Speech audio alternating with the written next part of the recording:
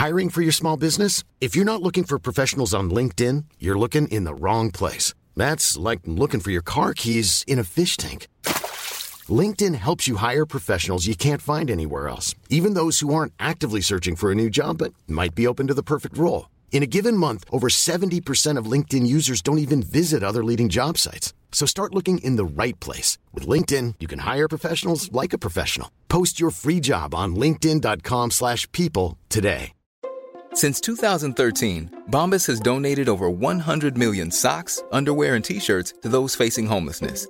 If we counted those on air, this ad would last over 1,157 days. But if we counted the time it takes to make a donation possible, it would take just a few clicks. Because every time you make a purchase, Bombas donates an item to someone who needs it. Go to bombas.com/ACAST and use code ACAST for 20% off your first purchase. That's bombas.com/ACAST, code ACAST. Burrow is a furniture company known for timeless design and thoughtful construction and free shipping, and that extends to their outdoor collection.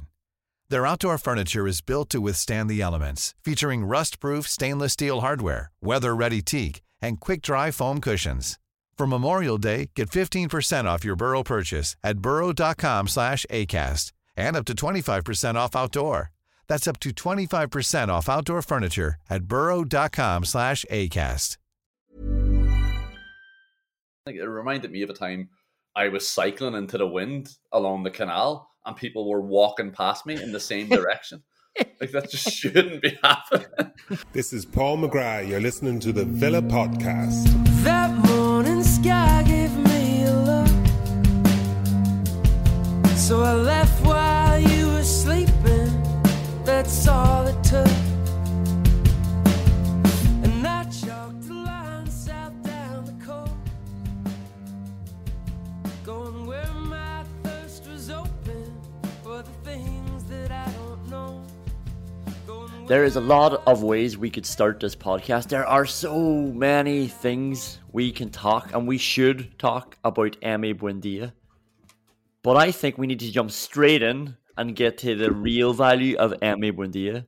Because Emi Buendia has now suddenly become valuable in a Tyrone Mings long ball. Emi Buendia has fixed the Tyrone Mings long ball, put that thing up to him, and he's going to flick it on. Now, we're going to talk about his goal. We're going to talk about his assist. We're going to talk about how easy he makes football look. But I don't know if you remember, just another typical Tyrone Mings ball that we've seen far too often. And he obviously is instructed to do it. We're not blaming him for it. Puts it up.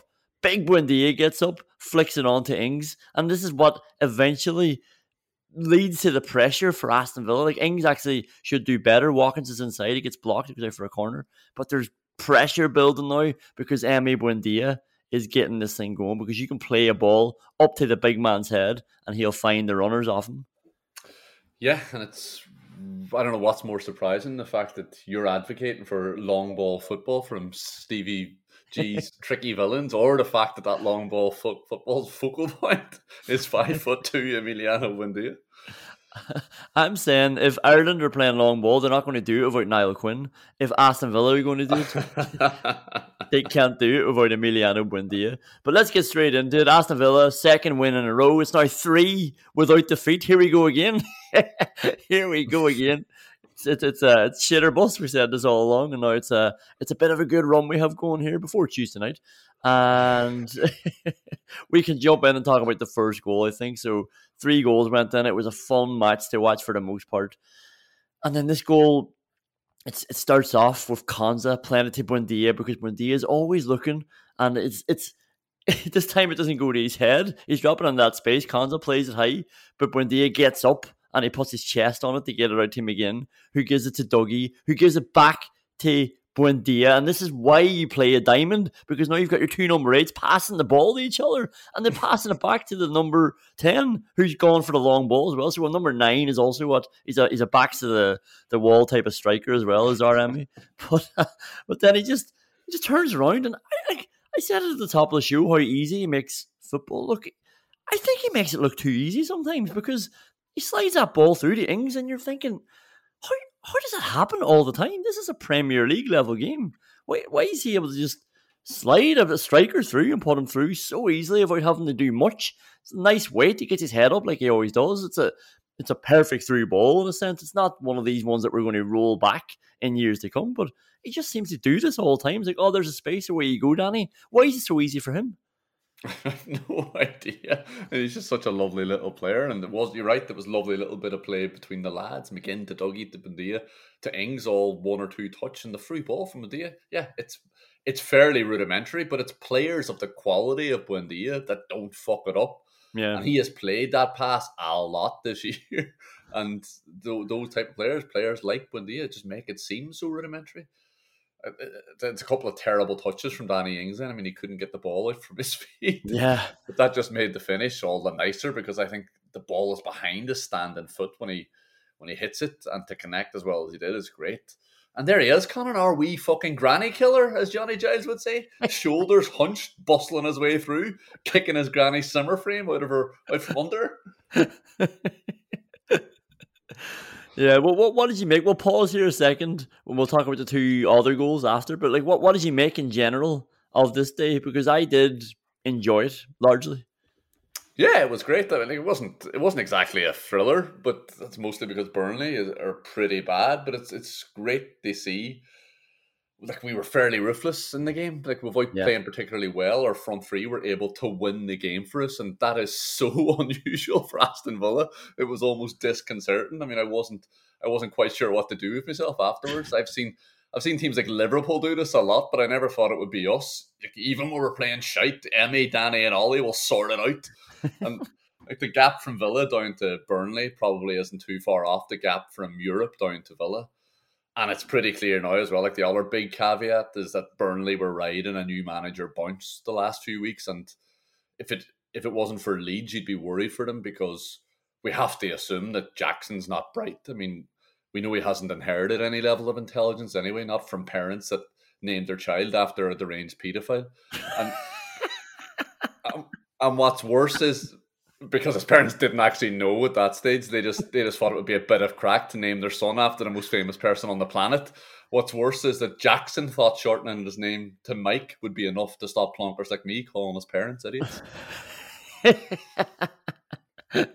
But to be fair to Gerrard, he does have a fairly good, and you've touched on the winner bust there. He does have a fairly good habit of dispatching teams that are worse than us with relative regularity. I mean, I think we've beaten Brighton and Norwich twice, Palace, Everton, Southampton, Leeds, Burnley, losing to Watford and Newcastle. And was there Brentford loss in there as well? Like, yeah, I think we lost to Brentford on the Gerrard as well. They're obvious exceptions, but they're the only defeats that look really bad on paper. But on the other side of that, I think Leicester is the only victory against the club we're trying to catch, and they're having such a bad year, they're actually behind us. and look, maybe this is the most solid, reliable way of moving forward. Like, be better than all teams below you and keep moving forward. And like, I think it's just been going, when you see Brighton having the odd good day out in the sun, like, well, a few too many for my liking. They're getting big results. It's like, why can't we do that? We've talked about that, but like, we're probably weeding out the inconsistency, if that sounds mad considering these runs we go on, but at least we are consistent in the teams we're beating and the teams we're losing to. Yeah, absolutely. And once we just start getting a few more dogged draws out of the better teams than us, and maybe even turning one or two into victories, that's when you start climbing up the table. Well, a big part of Gerrard's system is obviously we have three out and out defensive players, I would say. So you have Konza, you have Mings, and you have the defensive midfielder. It was Callum Chambers this week. I think we all got excited thinking it might have been a back five, and I didn't even think, even though it might have been calling for it weeks ago, that he could slot in there and they'll play the same way that they've been working on.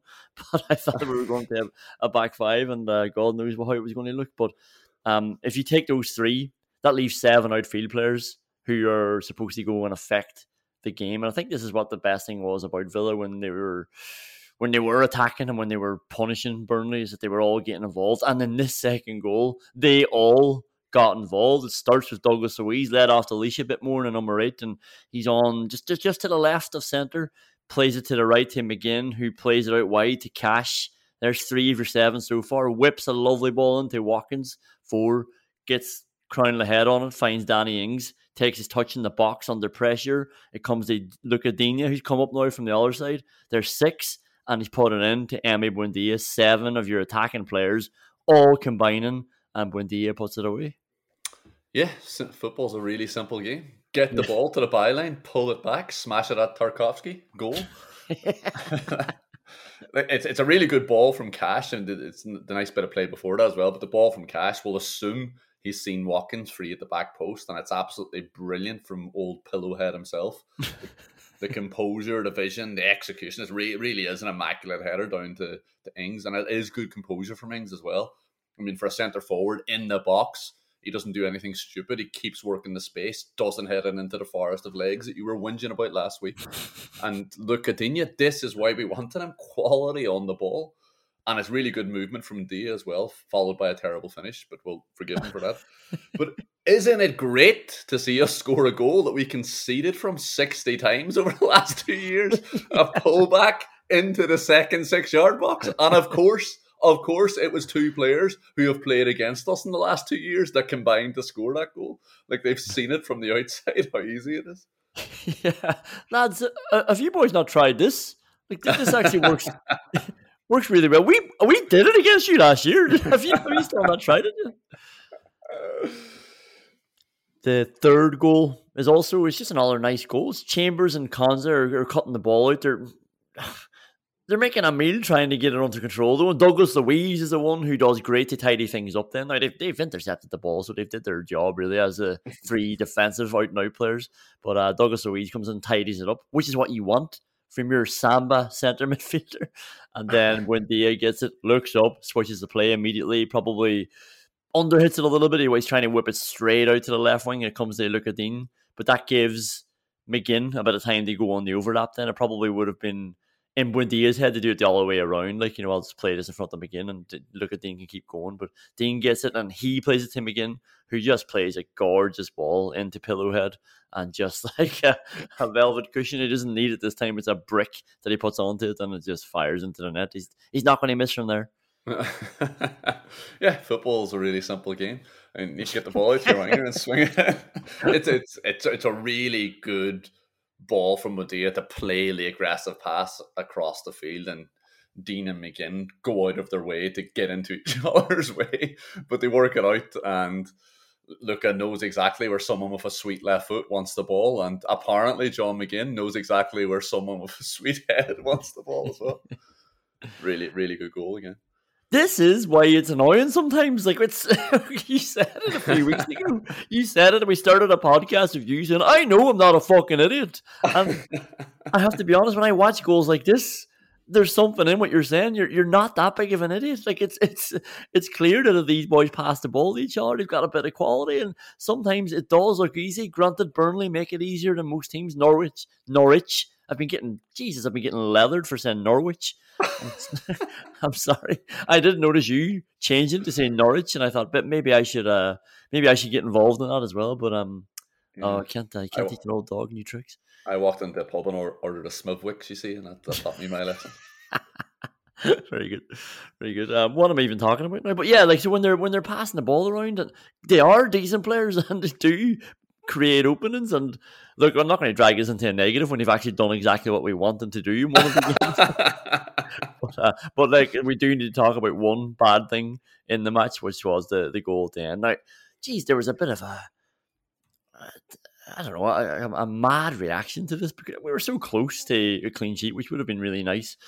Emi Martinez could have ticked another one of his boxes on his locker, but and like, yeah, it is frustrating and it's really naive and could be so avoidable. Look, largely it was a good game, and almost that's a good thing that happened, because now you can still pick someone out. Like, you still are falling asleep. We have to see these matches out, but he did it when it was 3-0 up, so we can teach him a lesson in a controlled environment, in a safe space. And like this one, I said naive. Like, we're handing out week's wages here, there, and everywhere every week, but like, it's so juvenile that it's nearly just detention. Like, these boys, like, have they not learned what an offside trap is, what an offside line is? It's Mings and Konza. I don't know why both of them aren't at the halfway line anyway, because Villa are so high up. The two Burnley players are so deep in Villa's half.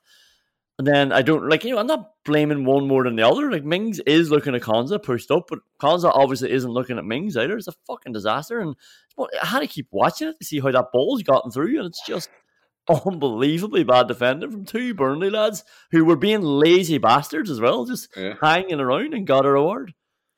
Yeah, it's a dreadful ball from McGinn to start it all off as well, and he was lining it up for a long time, and maybe Cash, particularly in the context of being 3-0 up, particularly when Cornet is cheating, like you say, he isn't tracking back. Maybe Cash should see that. Maybe he should see that McGinn is intent on ending this attack with the next pass, and maybe he shouldn't be bursting alone to join in, and he does burst it, because McGinn ends up running past him and pats him in the arse in apology.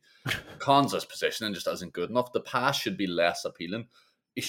Konza should be able to cover the run towards the goal, and he shouldn't be so square to the ball. It's absolutely criminal. He gets done by a step to the wing and a sprint back inside. It's so basic. And I don't know why he's 10 yards inside his own half, and I haven't a clue why Tyrone is 15 yards inside his own half. Get in line, lads. And I'll make it easy for you as well. That line should be the fucking halfway line, like you said. Tyrone Mings and Ezri Konsa have no excuse for being so deep when we have the ball. They're far too impressive physically for that. And Dougie as well. Like the Premier League's own fucking Howard Hughes here. Just hanging out in the centre circle like he's a recluse. Like he's afraid of catching something. What is he doing there? He's making sure he's 10 yards between him and the nearest person. Well, that's definitely being kind to him, because we know that Dougie has no idea what 10 yards is based on his penchant for smashing free kicks into walls. We're going to come back to those free kicks and WhatsApp wins. There is 1 week's wages to be docked this week, and it's John McGinn for a 40-yard shot. We've warned him, and he's done it again, straight into the keeper's hands. At least this one didn't completely balloon over, but he fancied his chances anyway, and he bounced it into his hands, and that's why he's not been paid this week. There's a bonus being handed out for Luca Digne, because if we are going to fine people for giving away unnecessary corners, I am going to reward people for avoiding the giving away of unnecessary corners, and a deep ball comes in from Burnley as well. So imagine the context. Now, it's Dwight McNeil behind him, but he doesn't know that. He just knows there's a big ball coming in.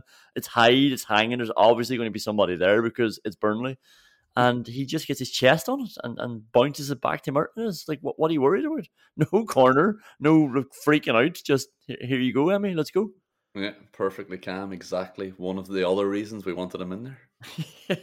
What did you make of his yellow card? Because, we've seen a few incidents like this now with Mings, I think twice, where he's made a tackle and followed through and hit somebody. And look at Digne has, I think it's a bit different to the Mings ones, because McNeil, in fairness to him, I don't know if this is a thing he'll want to put in his own credit bank, but he never wanted to go in for the tackle. He was just like, oh Jesus, somebody's sliding, as Luca Digne was. So in a way I feel sympathy for the Villa player as well, because he's expecting a challenge. We're Turf Moor here. Is this not proper football? Let's go. And he slides in, and it's just confusion then, because he gets the ball and he follows through. And again, McNeil doesn't deserve a stud on the leg, but he gets it. And it was one of those ones. It was definitely different to Mings on Saka and whoever the other one was. And I sort of think the ref might have got it right, because in the context then, because McNeil doesn't go in, should Luca Digne be flying in like he has?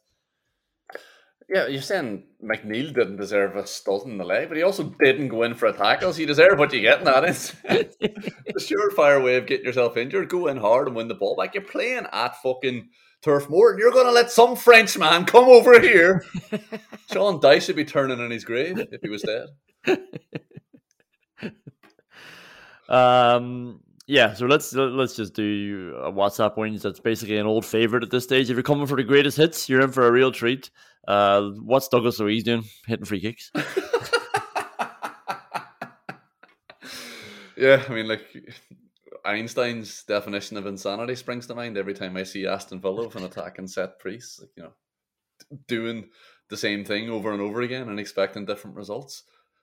Einstein was also a pantheist. I mean, he could see the beauty and all-encompassing divinity in all things in the universe.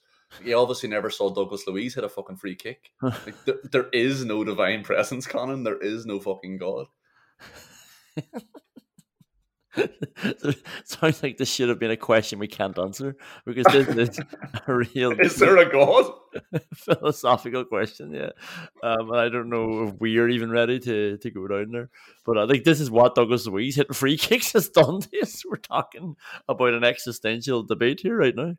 Yeah, it's incredible. And the build up to it as well, because the camera's there and you can see him standing over the ball. And you can see all the other fucking brilliant players standing over the ball as well. And there's no doubt in anybody's mind what's happening with this free kick. It's not going anywhere near the fucking goalposts. It's so strange, because there's no doubt in anybody's mind watching that Douglas Luiz is the one who should not be hitting it. Like, of all the people that you're talking about there, that's the guy. I'm going to pick him out. He's the guy who's most likely to miss. And there has to be, like, yeah, I get it. Maybe he is scoring and training. Like, we go down this route every time as well. Maybe he is doing it. But at some point, like, it doesn't, like, what happened to people who are good at training and just shite at football?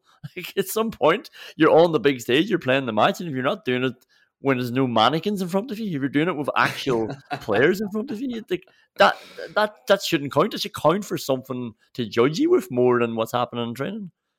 Yeah, like, and initially, I mean, at the start of the season, whenever I saw Douglas Luiz standing over the ball, I just thought it was the same thing as back in Ireland, whenever John O'Shea came up and always whispered into the free kick taker's ears, like, all right, John, go away.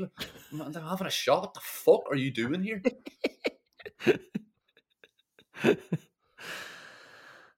Another WhatsApp whinge. The 6-second rule for goalkeepers in possession of the ball is definitely the worst enforced rule in any sport. And anyway, this is a Villa wins, really, because Emmy Martin is getting ridiculous, and I'm starting to get to the stage where I want this guy to get a yellow card before the match. Just give him the yellow card, and so we don't have to look at this. It's funny sometimes. It's funny when we're beaten.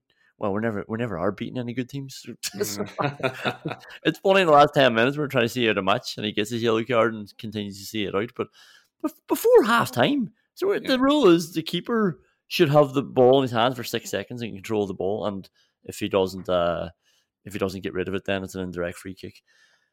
He had the ball before half time for 22 seconds. 22 seconds. That is unbelievable. It's more than 3 times as much. And there's probably another example of more. It's just when I noticed it, then I thought, I'm going to keep count to the next one. And from the moment they saved it to the moment they actually got rid of it, it was 22 seconds. It's crazy what's happening. Yeah, and he did it about 22 times as well. And like that's the last 2 games now that the commentators have been talking about us being clever. I mean, I would rather be using that intellect that the commentators think we have, because they're looking at Martinez lying on the ground with the ball, or Dougie playing a 30-yard pass from midfield back to our centre halves. I'd rather repurpose that supposed cleverness to develop a style of play that would allow us to see out a game progressively, particularly when we're playing against a team that is worse than you. Just beat them. And this is especially true when you're 2-0 up and the game is dragging on past the 60th to 70th minute. Like, they're going to be out of shape. Balls around the corners just become balls straight through the pitch. Like, the streets have been bulldozed, and you just have to step into that space and trust that your mate, who's a millionaire from kicking a football, can complete a 10-yard pass, and trust that he's seen your bank balance and thinks that you can control the pass as well. Like, Burnley were so ragged. We don't need Emmy Martinez lying on the ball. It was fucking pathetic. It was unbelievably irritating. I only have one more WhatsApp whinge. What's the problem with Tim? Yeah, it was really strange. I was really surprised when I saw it, because whenever I saw the team sheet, I knew exactly what the lineup was going to be, and I was just why not play Tim? But also, I suppose maybe I'm slipping into complaining about what I wanted him to do 2 or 3 games ago. Let's just try a few things, and why not fucking try Chambers defensive midfield? Let's see if he can do it. Yeah, I would have preferred to see Tim continue to play though. To be fair, like we've thrown an awful lot of suggestions, and he's picking them up, and then when he's picking some of them up, it's like, well, what about this one that I did mention 4 weeks ago? Yeah. All right, we'll go to the awards. Hi guys, Jack Grealish here. Delighted to say that I've signed a new deal, which he accepted with one proviso.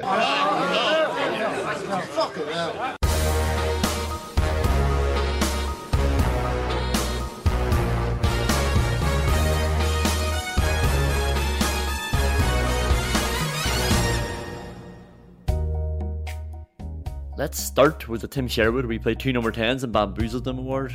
We are talking already about Callum Chambers. So what did you think of it? I know I'm saying where was Tim, but I thought that Callum did alright. I think he's definitely got a defence first mind on him, which I don't mind. Like, this is part of the reason why Nakamba was so good as well. He was under Gerrard. He was so cautious about what was happening in that direction. That should be your first principle, really, I suppose, as a defensive midfielder.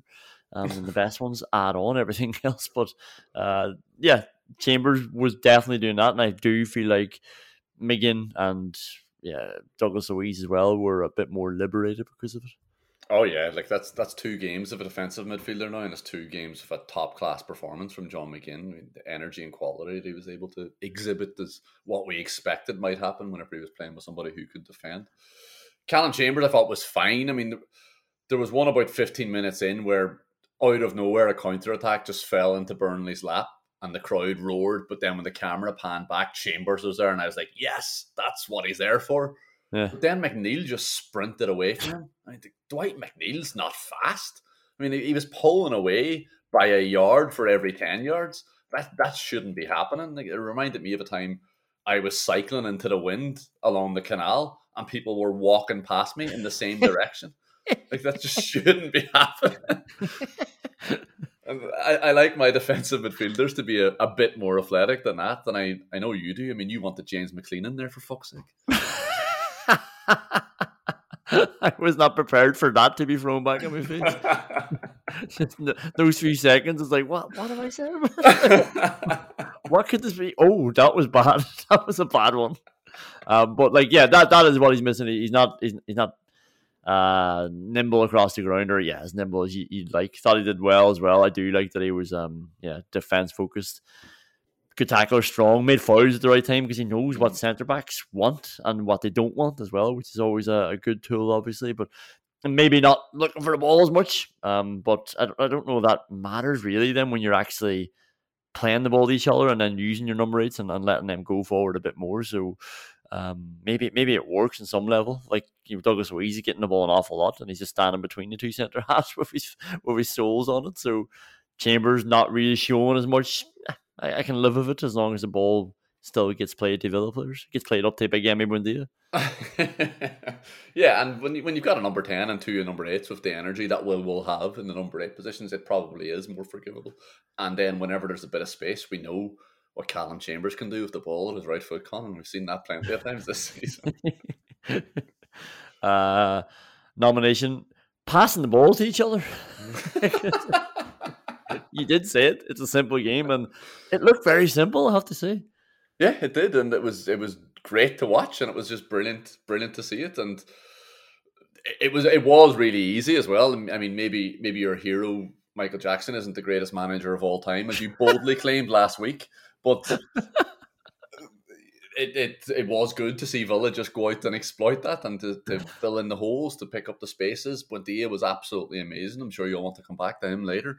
And yeah, it was great that we passed the ball to each other. What sort of a fucking conversation is this to have on a fucking football podcast? Wasn't it great that we passed the ball to each other? Christ almighty, how far have we fallen? I'm going to give you the reason for it before I do say I actually think I preferred the James McLean grief than me robbing Michael Jackson as the greatest manager of all time. The next nomination is more of a long-term view, but look, I'm so fickle, aren't I? Like, but are things coming together a bit more? It wasn't good 3 games ago. It was actually fucking terrible. Like, and before that, it was bad as well. We weren't playing well, even if we were not losing as much. But are you seeing signs that we can move forward this way? Yeah, we can definitely move forward with this team. I mean, without straying into I am just going to stray into the Glenn Whelan take a 90th minute penalty award. There was a moment about half an hour in that really summed up what we were doing wrong from a defensive perspective, where McNeil swung one in and Weghorst won the header. Like, Konza was probably doing just about enough by putting a bit of pressure on him, being physical, making contact, and that's all right because that's about as well as you can do against someone who's 7'4". and Konza knew that you can't foul a big man, but what you have to do, like how you're supposed to defend against that physical imbalance is get on the cross, make sure the ball coming in has no quality on it. And when McNeil was swinging that in, Digne and Buendia were about 10 yards off him. Yeah. Like we had Dean and McGinn and Buendia who could all be expected to close down that cross. Like, that's the benefit of playing a diamond against a flat four. And particularly when that team's back four really is a back four. It's annoying as the first half wore on that we weren't as aggressive as we've been in previous games under Gerrard. That desire to press has been the only thing that's really demarcated the change in manager, really. I mean, since Gerrard's taken over, we've played fairly similarly on the ball, but we've been more aggressive in the press. And since Gerrard's taken over, we've had roughly the same points per game as last season. So it hasn't been a massive improvement since it's come in, if a really noticeable improvement at all. And like we said, the good thing is that we're beating teams we should be beating. The next step is to try and get more points against older teams. Only other nomination for you, like Glenn Whelan taking 90th-minute penalty award, is Dougie back on freeze. You've already talked about that. So we go to the Rosenthal Award. Douglas Luiz, lovely ball over the top to look at Digne, who he wins a corner, but I thought he could have just played it first time into Watkins. He was inside all day there, like all game he was inside, and Douglas Luiz just floated this lovely ball for his left back to go in behind, and he just has to sort of volley that. Let's let it drop onto his left foot, but he's taking a bad touch, and he wins the corner in the end, in fairness. Yeah, he did well to recover. That's about the best thing you can say about that. You're right. They should just be smashing that across. Not even smashing it, just caress it across. Yeah. Nick Pope, bad clearance. Emi Buendia tries to half volley it on his left. It's like a drop kick the way it's coming out. It's coming at him very quickly. He's swinging his leg. But yeah, the net was there. If he had to connect it with it properly, it's gone in. I think he doesn't have to connect it with it properly either, though. I think he should take a touch because Pope is so far to his right as well. Like, Pope really cannot afford to mishit that because he's so far out of his goal and off angle as well.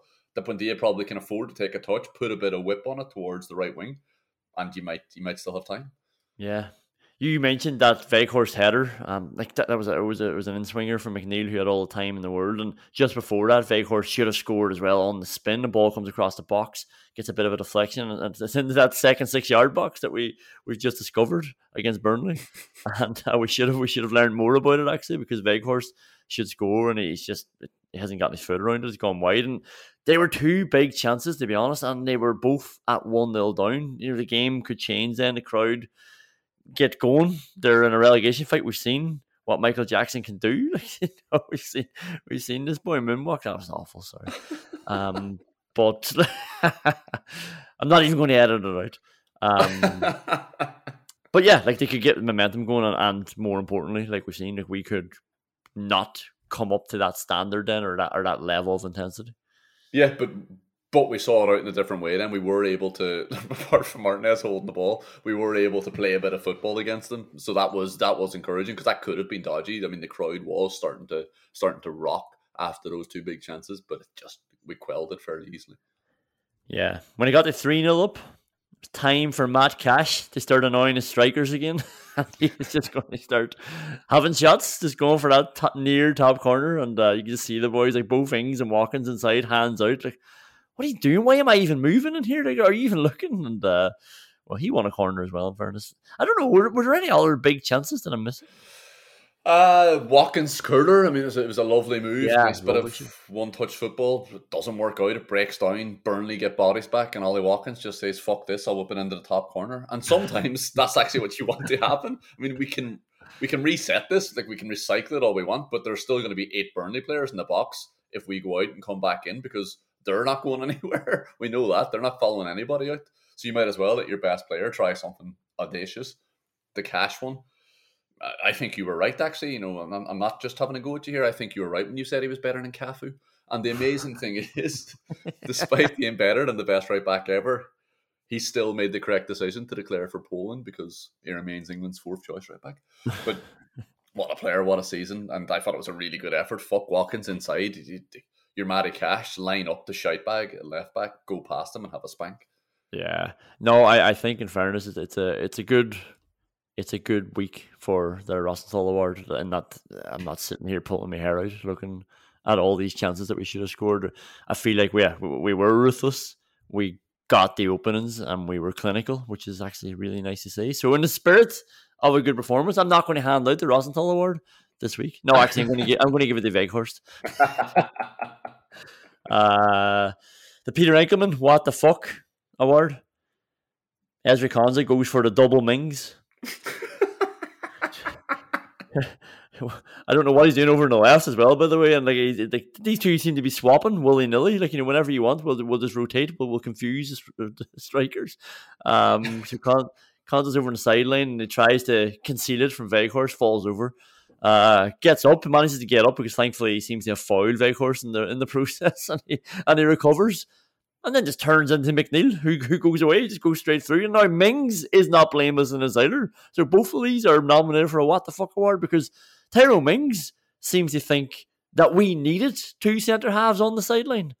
On the one sideline, Mings thought, I'll go over here and see what a job Konsa's doing with that back that I love. That I love showing strikers who are now just running into the side and taking the ball off us. And the two of them are watching McNeil just tear into the box. Yeah, imagine having your pocket picked by McNeil. Dwight McNeil running away with a handful of Werber's originals and old man Konsa just looking confused and beleaguered out in the wing. I said it last week. He's given off the impression to me of someone who wants to appear composed rather than someone who is. And do you know what people who are composed, who are confident do? They make decisions, and they typically make the right ones as well because they're internally composed. They have clarity. They're not just standing on the ball trying to look that way. And sometimes those decisions will be to hit the ball out of play a 40-yard back pass, foul the man. And because they also have the confidence to do that as well. They have the confidence to do shit and boring things. And he should have played that back to Martinez twice.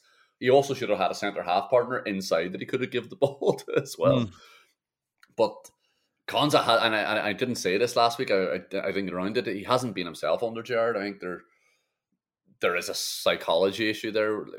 When you know the manager doesn't fancy you, and I have to assume that's what's going on here because it's been such a big drop-off. We've both been in teams where the manager didn't fancy us, despite how fucking lethal we are. And it can be a vicious cycle. It's really, really difficult to get your head straight again. You're overthinking. You can overthink everything, knowing that no matter what you do, he's not going to like it anyway. This is a waste of time. He's still going to try and sign Joe Gomez. I'll show him what a good centre-half can do. Dwight McNeil's got the ball.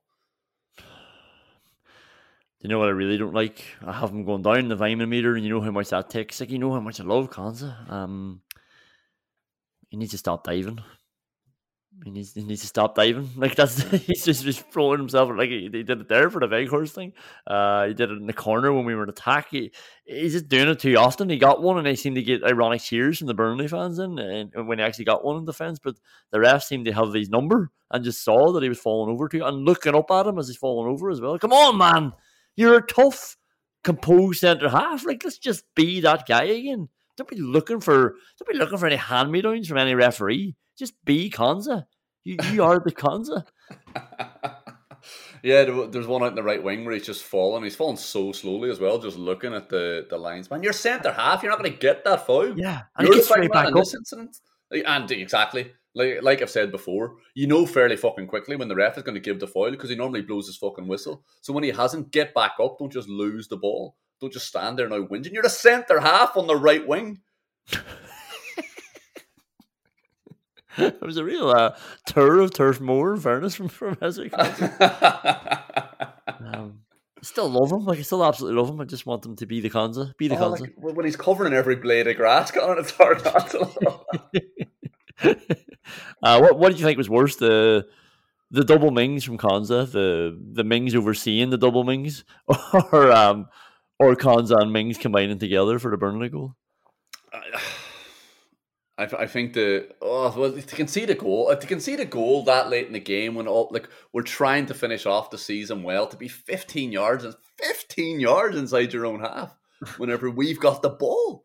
What was that about? Against two shitbags as well, let's be honest. They're not good at football. And then to get caught out by it so easily. One straight ball through the middle. It's probably Konsa doing a double Mings. Yeah. What about the Villa dragbacks in this game? This was incredible. So we'll jump into the Vyman meter going up. Danny Ings, double drag back between two men, and then he knocks it around the third. I don't know why the ref takes 7 seconds before deciding to give him a free for it, but bit of silk from Danny Ings in a really tight area. John McGinn joined in, like he loves it. He saw somebody was doing it. Great, happy days. Oh, we're doing this, are we? Yeah. I just saw an interview of McGinn one time saying when they were on the race, they just did it over and over. It was a St. Mirren or somewhere like that. And I was like, yeah, okay. But like that's a tool they have in your locker. You don't have to use it for every single job you're doing around the house now. Like, it's like a hammer isn't always needed. Like, sometimes a bit of deftness is needed. I can't think of another tool you see in the toolbox. Yeah, like Colin's always said, you don't use a hammer to do the dishes. Konza tried one to lesser effect. I think that might have been when he dived in. He just gave up on it. He's like, oh shit, I can't do it like these boys. Buendia did it, obviously. He always does it. And Dougie, he takes it on to the other level and he doesn't need a double drag back. He'll do one, but he'll pass it over his back. I think he got it to Cash. It was lovely. He was in the box and he just saw Cash going off him on the right. Now, he loses marks because I think he tried it another time as well. Just like he was never going to look at Digne, but this man was trying to thread things out there. He was having fun, and that's why we want him number 8. Yeah, exactly. Like, that's why we were calling for him to be number 8 a year and a half ago, because he'll try that double drag back if he's in the centre of defensive midfield position as well. He'll try it anywhere. Let's get him in the box trying it to our fullbacks. Yeah, it's incredible. Like we did play well, like we said, playing against Burnley, it was easier, but we were also trying things appropriately as well, and making the game a lot more enjoyable than it otherwise was. Yeah. Going up, John McGinn. You already mentioned how good he was, how good he has been the last 2 games. He had a lovely up and down ball to Danny Ings. Like, it's still something that I've never been able to understand how it works. Those balls that people play with such little space, like it's so easy for it just to be overhit. Like, how did he get it up and down so well? And Ings volleys it across well, and that's going straight to Watkins of an open net, but it's blocked for a corner. But it's just it starts with McGinn just finding Ings in behind. Yeah, it's an absolutely incredible pass that he does pull out of his locker a lot. Thiago had one against Spurs as well. It's just absolutely delicious. Their foot is only moving forward. They don't pull their foot back as they're going to kick the ball. It's incredible. And to put that much precision and spin and dip on it, it's absolutely ridiculous skill that we'll never, ever have. Going up, Chuk. You're not going to like the reason I have for it here, so we'll skip by that one. It's shorts not fitting him. It's like an old school player, and he was all action in his performance, which you can talk about some more after. But like he was at the start, I was like, calm down a bit here. Like, he's trying to make too much of an impression, almost like when you're playing that pro career on FIFA and you're just trying to get your own stats up when you're controlling one player. And it was like, you're out of position all the time. You're running mad. But you know what? He had an impact on the match. He looked good in the ball. He looked faster. Maybe he's just growing up. He's only 18. Yeah, thought he was good, and good to see him getting way more minutes, and good to see him tweeting ahead of the next couple of games as well. Now, here we go again, like me overanalyzing something. Like he puts a one emoji, and now I'm trying to read into what he's doing. Aston Villa tweet out saying, couple of big games coming up. Chuk quote tweets it with the prayer emoji, and I'm like, is that a dig at JR? Is that like, yeah, please, will they give me more minutes again? Or is it just him looking forward to a couple of games now that he's back involved? Or he's just praying to God because we're playing the best team in Europe. Yeah, he was brilliant. He was all action. It's great as well to see him come on in that position, because that's a position where he could have a future in the team, because, you know, Buendia has been probably our best outfield player in attack this year, so maybe Chuk has to find somewhere else where he can actually get some minutes, and those players in the number 8 positions will have to be rotated a lot more because of the energy they're going to have to expend, particularly if Callum Chambers is going to be plonked in behind them, or someone of that ilk. You know, they'll have to do a lot more running, and that'll be fine, and it'll be absolutely fine for him based on yesterday's performance. Yeah. Going up, I just had the 10 minutes after the third goal. I mean, we've seen Villa when they've got games in the bag that they just completely suck the life out of it. But it was fun. They were passing the ball around, created a few more chances. It was one of the most enjoyable 10-minute spells of the season, I think. And I also have, and one of the main reasons for that, I think, was Buendia. And I have, obviously, he's going up, but have Ashley Young going up for the hug to Buendia when he was coming off. And of course he comes off in the 79th minute because that's when he haunt him for the rest of his life. But Coutinho came on, so I'm not complaining. But Ashley Young just came over and gave him a big hug, and Buendia enjoyed it. Yeah, like Buendia has been absolutely incredible. He's brilliant, and just what a response he's had to being dropped. I mean, to go from being our second best performer for a few weeks, probably just behind Coutinho, to getting splinters in his arse. I mean, it's to consistently come on and be the best player after that as well, and never get rewarded the next day out, to keep coming back from that, to keep watching Leon Bailey stink the place out, watch and smell Leon Bailey stink the place out, and to not complain visibly anyway, and just keep coming on and doing all he can do to get himself back in the team, which is play brilliantly, which is what he's been doing. Yeah. And I had Mings going up. I don't know if I want to put him up anymore after the goal was conceded, but it was just beforehand. I don't know if you remember, he played the ball out to Coutinho, who just seemed to be on the deck. He slipped on his arse. It wasn't Mings' fault. He's just rolling out to a free player who fell on the ground. And Mings just, Jesus, the speed of that man. Now maybe it's down to the two Burnley strikers that you're talking about, but he just galloped through, busted him, like just a recovery tackle, got back up, give a thumbs up to Coutinho, don't worry about it. Like, and it was like, that's incredible. Yeah, it is incredible. And that's why he shouldn't be 15 yards inside his own half whenever we get the fucking ball. Going down, Tyrone Mings. Anybody else you want to mention? No, I think you've covered it all there. It was a really good day. Really fucked up at the end for one moment of madness in the team, but other than that, we played really well. It was brilliant. Questions we can't answer, but probably will. I think Lewis Newman might have a few people picked up on this, to be honest. But his question is probably one that we should ask: is how is Orion Nyland still a professional goalkeeper? I thought every goalkeeper has learned from this from years ago. Did Robbie Keane do it to somebody ages ago? And it was bad then, but it's like, maybe we need a case study every once in a while just to show people what not to do. And Jesus, Nyland just throws up, just doesn't even look around. He's playing for Reading. I can't believe that. And they're playing Luton Town, and maybe he's just caught up in the Luton fairy tale. And it does, like, I can't believe that he wouldn't even have a look, but like it was obvious. He's caught the ball. He caught the ball, and there's so many people around him. He just throws the ball down, and the striker cannot believe he's looking, just runs in and takes it off him and scores. Yeah, and the weirdest thing about this, the surprising thing, isn't his mistake. It's the fact that other people have allowed him to have a career. He should never have worked after a spell at Villa. I mean, I don't care what you think about, the different levels in football. No goalkeeping coach should have been watching his games for Aston Villa and thought, yeah, we'll take him here. He'll be fine down at this level. It's not. It's the same thing. Goalkeepers are either good or they're shit. And Nyland's the worst goalkeeper Aston Villa have ever had. And when I say the surprising thing isn't his mistake I'm referring to isn't him not looking behind him before dropping the ball. It's his career choice. It's his decision to become a professional footballer. Like, Nyland should be working on a beach selling 99s to Loris Karius.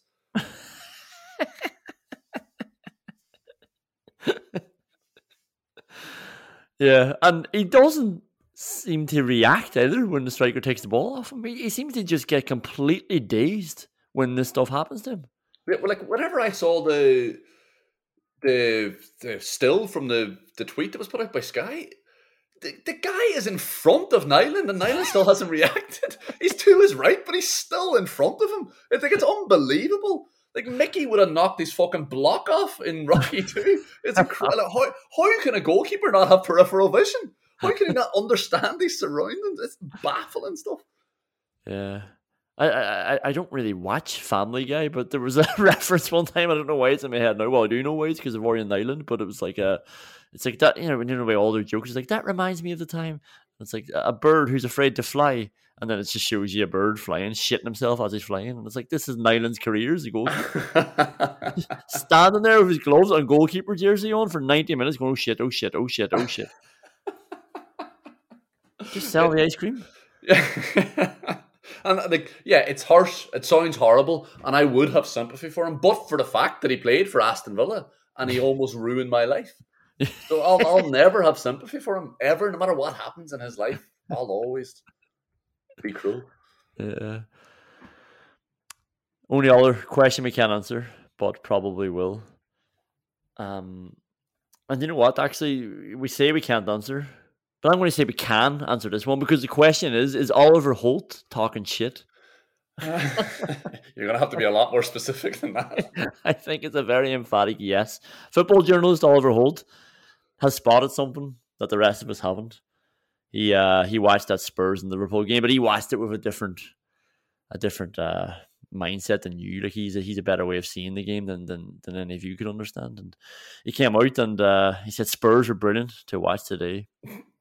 Still don't think we appreciate Kane as much as we should. You think that's bad enough? Maybe it's because he doesn't quite fit the English idea of a centre forward. Even now, he's so clever and so elusive. The same goes for Son. Together, they're a dream. See, people might not realize this, but Harry Kane, he doesn't just score a shitload of goals.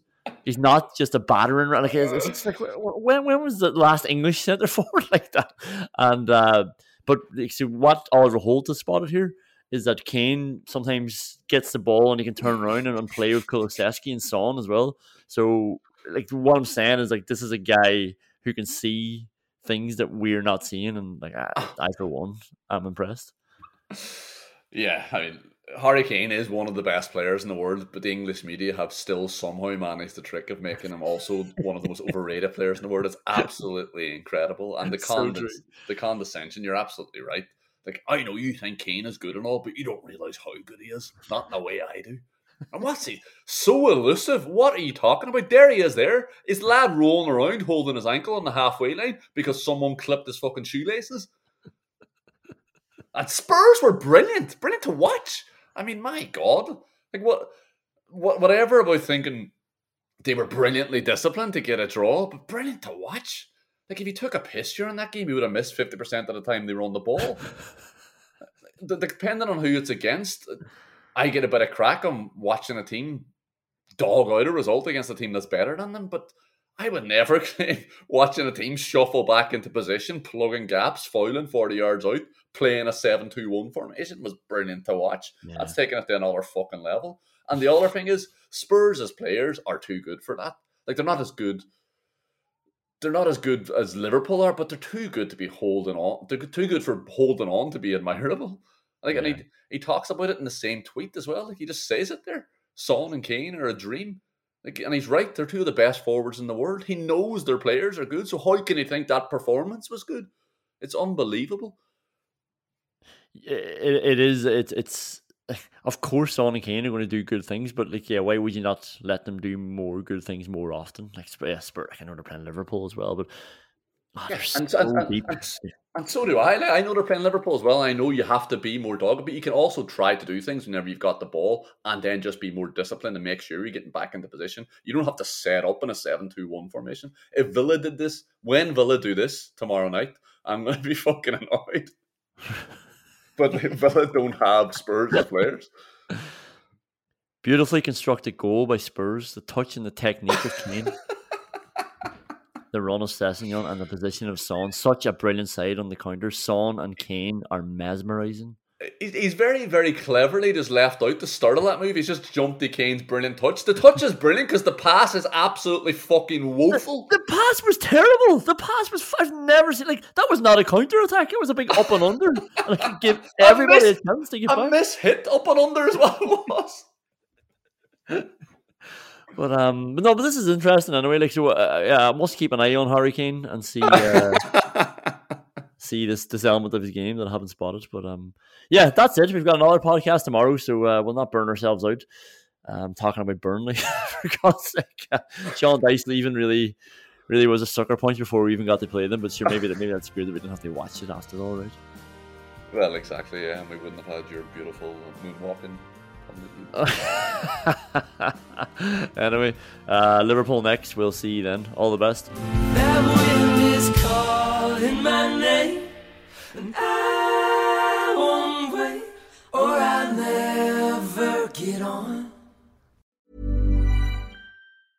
Mom deserves the best, and there's no better place to shop for Mother's Day than Whole Foods Market. They're your destination for unbeatable savings, from premium gifts to show-stopping flowers and irresistible desserts. Start by saving 33% with Prime on all body care and candles. Then get a 15-stem bunch of tulips for just $9.99 each with Prime. Round out Mom's menu with festive rosé, irresistible berry chantilly cake, and more special treats. Come celebrate Mother's Day at Whole Foods Market. Hey, it's Paige DeSorbo from Giggly Squad. High quality fashion without the price tag. Say hello to Quince.